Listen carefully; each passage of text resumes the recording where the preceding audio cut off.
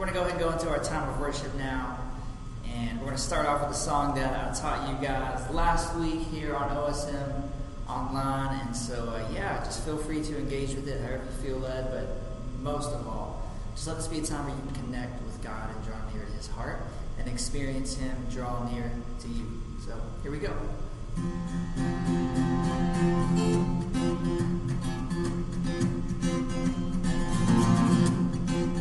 We're going to sing, "Come all you weary.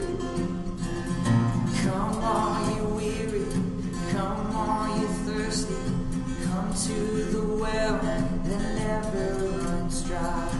Drink of the water. Come and thirst no more. Come all you sinners. Come all you sinners. Come find His mercy.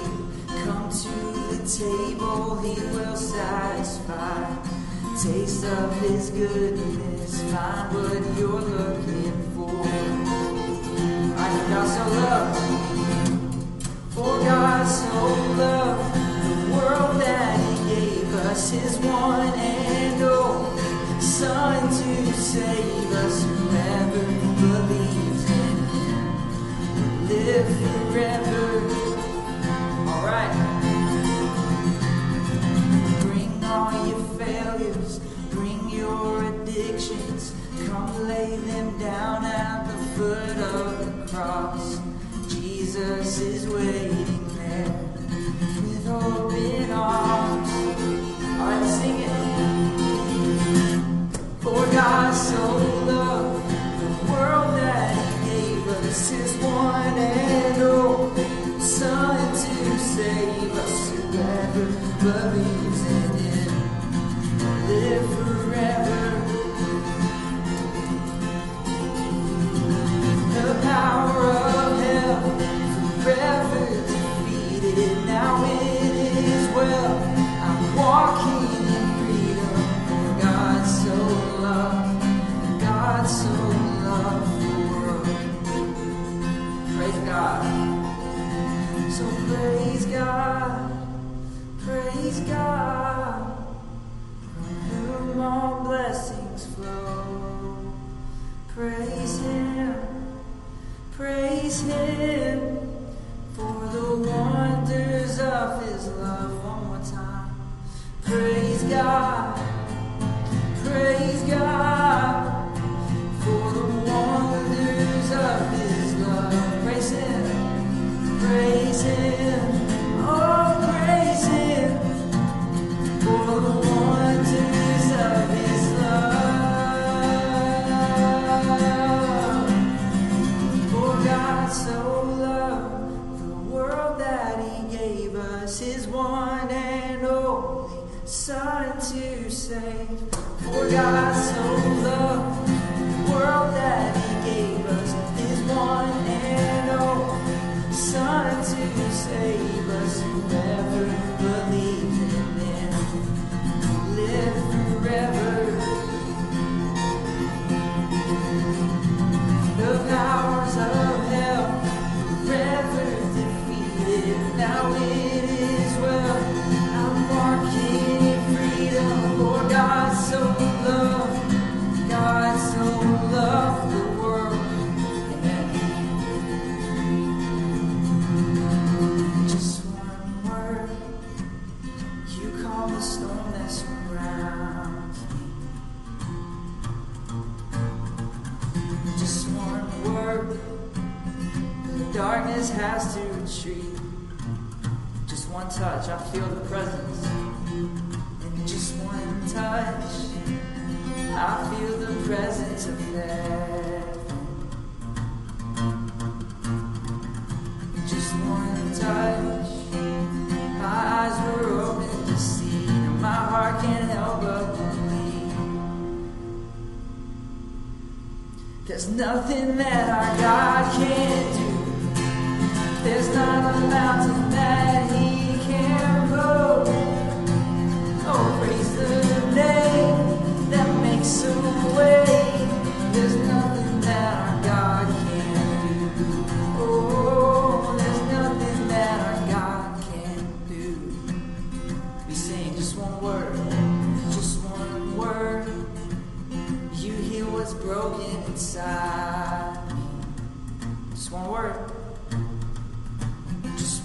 word, and you revive every dream. Just one touch. Just one touch. I feel the power of heaven. Just one touch. My eyes were open to see. Now my heart can't help but believe. There's nothing that our God can't do. There's not a mountain that He can move.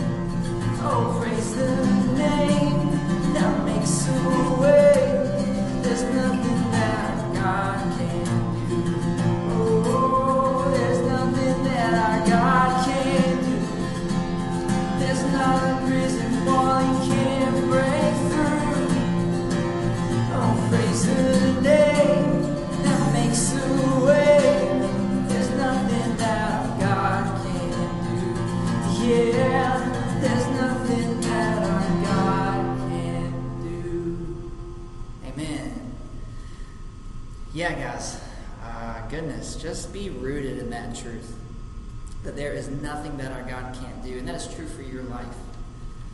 That God has the power to free you from any stronghold or any struggle that the enemy could be trying to use against you. No matter what it is, God wants to meet you right where you're at and heal you and love you and revive you, just like we sing about, with His powerful touch. I love the moments in Scripture when Jesus would just reach out and touch people, and they would be healed, and they would know new life because of what Jesus did. I believe that He still wants to reach out and touch us whenever we're hurting. Whenever we have something that needs healing, Jesus wants to touch it and release us into the fullness of life before Him. He wants to do that with your life. And guys, we're excited that we're going to be able to continue to celebrate that truth more in person. And so on September 13th, on Sunday, we're going to be back, and it's just going to be a really great time to all be together. And my hope is that we are just excited and ready to worship God. And so, we're really looking forward to that day. But in the meantime, we love you guys. I miss you guys. And I hope that these times of worship have been helpful for you in your walk with God. So, love, joy, and peace to you all. Hey guys, Corey Willoughby, student pastor here at OCC. Good to see you guys again. Hey, we're continuing in the book of Philippians today. And so to give a little bit of a recap, so the letter of Philippians is something that was written by the Apostle Paul, and he wrote this letter to the church in the city of Philippi. Now, Paul has been to this city multiple times, and in one of his earlier trips, he actually started this church. And so Paul is writing this letter, and he's actually writing this letter from jail. Now, the reason he's writing this letter is not to ask for help, and he's not asking for sympathy. No, he's writing this letter to encourage the Philippians.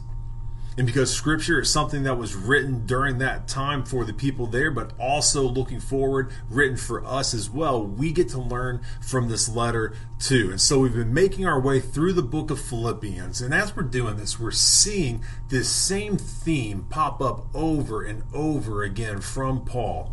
And it's this idea of be encouraged. Again, this is kind of weird. Paul is writing this letter from jail. Most likely he's chained to the floor, and he's writing to encourage other people. And so in chapter 1, we see Paul encouraging us. He's saying that God has started something in you, and He'll never be done with that until we are with God in heaven. And so be encouraged, because God is there, and God is never done with you. In chapter 2, we're encouraged to be different from the world around us, to act differently, to think of the kingdom of God above everything else. And by doing that, that is how more and more people will come to find and follow Jesus. And in chapter 3, it just continues, because guess what? There's more encouragement to give. And Paul starts right off in chapter 3, right in verse 1. And so check this out. Paul continues. He says, Whatever happens, my dear brothers and sisters, rejoice in the Lord. I never get tired of telling you these things, and I do it to safeguard your faith. And so Paul encourages us that no matter what happens, rejoice. Be joyful. Now, here's where we might have a little bit of an issue because, have you ever experienced a year like 2020 has been? Like, have you ever gone through anything that has been what 2020 has been? I think for most of us alive, we would look at this year and we would think this year has been the worst. There's been not a lot of good stuff. It's just one thing after another. It seems like nothing is going right. And so forget you, Paul. I don't want to be joyful. I don't want to rejoice. You don't know what this is like. This is the worst. Now, before we get all worked up and start sending hate memes to Paul and we start getting all mass, let's hold up for a second, okay? First off, Paul's dead. He's not going to get your memes. Second off, Paul knows hard times. Remember, he's in prison again. It's not the first time he's been in prison. He's been in prison before. He's been beaten and arrested and mistreated and all this stuff. So Paul knows hard times. And like we've talked about before, we don't always feel like rejoicing. We don't always feel like being happy or looking on the bright side of things. Sometimes we just want to be mad. Sometimes we just want to be upset about things. Sometimes when someone tells us to look on the bright side, we just want to punch them in the face. I get it, okay? Sometimes we just want to sit and pout about things. But Paul tells us, he says, no matter what happens, rejoice. Choose to be happy. And not just because someone tells you to, or not just because it's, whatever. No, he tells us to rejoice because of who God is and what God is doing. And see, you've probably been there and you know that when you choose to focus on God in a hard situation, things just seem to be a little bit better. And what Paul goes on to say next is that now at this stage in life, the only thing he finds valuable is doing whatever it takes to know Christ better. See, nothing else matters to him anymore. It used to. He used to have all kinds of things that were important to him. He used to care about having the right stuff. He used to care about knowing the right people. He used to care about doing the right things that would make him popular. But not anymore. He's tried all that stuff and it didn't work out. Now if something doesn't help his relationship with Jesus grow stronger, he doesn't want any part of it. He gets rid of that. And so check out what he says when he continues in verse 8. It says, yes, everything else is worthless when compared with the infinite value of knowing Christ Jesus my Lord. For his sake, I have discarded everything else, counting it all as garbage, so that I could gain Christ and become one with him. I no longer count on my own righteousness through obeying the law. Rather, I become righteous through faith in Christ. For God's way of making us right with himself depends on faith. I want to know Christ and experience the mighty power that raised him from the dead. I want to suffer with him, sharing in his death, so that one way or another, I will experience the resurrection from the dead. Okay, that is some crazy stuff. That is some crazy stuff. Paul says, I've known all of the right things according to the world. I don't want that anymore. All I want now is to know Jesus more. He says that he wants to know Christ and experience everything that Jesus has to offer him, even if that means suffering or even dying because of his faith. Because he says either way, whether I live or whether I die, man, I get to know Jesus more. Crazy stuff. And then he continues. This is where it gives us some good stuff to apply in our lives. So verse 12. So I don't mean to say that I've already achieved these things or that I have already reached perfection, but I press on to possess that perfection for which Christ Jesus first possessed me. No, dear brothers and sisters, I have not achieved it, but I focus on this one thing, forgetting the past and looking forward to what lies ahead. I press on to reach the end of the race and receive the heavenly prize for which God, through Christ Jesus, is calling us. So what does this mean for you guys? Well, what does this mean to a middle school, a high school student to forget the past and look forward to what lies ahead? So, that first part may seem kind of difficult, to forget the past. You're not that old. You don't have that much past to forget, but it's still there and there's still something for us. And so what is there to all of this stuff? See, Paul says that he is forgetting what has already happened and he's looking to the future. Instead of looking behind him and everything that has already been done, he is looking forward to the possibilities that lie ahead. He knows the past is done and he can't change it. What's happened has happened. And he's got some rough stuff in his past. He used to kill people that worship the God that he has now devoted his life to. So Paul has got some stuff in his past. He's gone through fights that have ended strong friendships. He's gone through trials and temptations. He's faced imprisonment, but he's done with letting that stuff be his focus. He's letting all of that go and not have space in his mind so that he can focus on the promises that God has given to him. But what about us? What is it that we are supposed to forget? And why should we forget it? You see, I don't know what the answer to that is, other than what Paul tells us with God giving him the words. He says, hey, don't worry about what's already happened, but look forward and get ready for what I have planned for you. See, God tells us to be encouraged by what's ahead, to be encouraged by what will happen because of our faith in God. So maybe there's something to this whole forgetting the past idea. Now, again, I'm not exactly sure what that looks like, and it's going to be different for every person. Maybe for you, it's forgetting about that person that you thought was going to be your best friend forever until they did something to hurt you. Maybe for you, it's forgetting about that thing that you did with your friends that you knew was wrong, but you still did it anyway, and now the guilt is just eating at you. Maybe for you, it's forgetting about the pain of broken trust when a parent said, I'm out, and they left. But whatever it is, God has a reason for telling us to forget the past and look ahead. Now, what Paul's talking about here isn't just forgetting about something as if it never happened. And he's not telling us to forget about the good things that have happened in the past. What he's talking about is not letting what has happened in the past, not letting what we've done or how we have messed up or what's happened to us control us so that we don't do something in the future. If you feel hurt from a friendship that went bad, be encouraged to do your part to give forgiveness or ask for forgiveness. And no matter what happens there, to move forward focusing on God. If you are feeling guilty because of bad choices that you've made, be encouraged to go to God, confess and ask for forgiveness, and then let it go and move forward.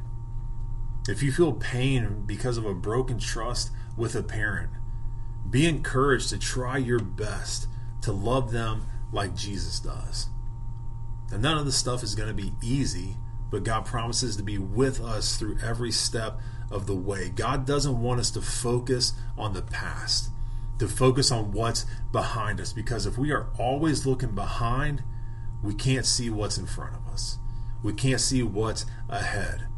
And when we've got God in our life, what's ahead is always better.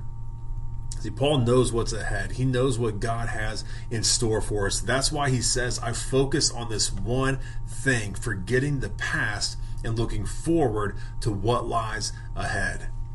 See, what God offers us, the promises that he makes to us are so much better than anything this world has.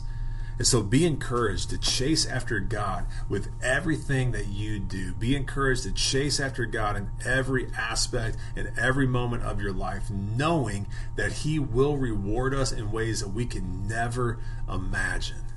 Hey guys, I hope you guys were encouraged today through the words of Paul, through Philippians, and man, it's just so much good stuff. If you got any questions about anything that we're talking about, hit me up, let me know. I would love to talk with you guys about that stuff. But what you need to know right now is that we are less than 2 weeks away from student ministry reopening. September 13th, student ministry reopens. We are excited. 9 o'clock Sunday morning, September 13th. We've got middle school programming in the Commons. We've got high school pursuit class in the Loft. The Loft is going to look completely different. It's going to be awesome. Excited for you guys to check it out. High school, 6 o'clock on Sunday night. We're going to be back here on campus for high school worship. And man, it's going to be so much fun.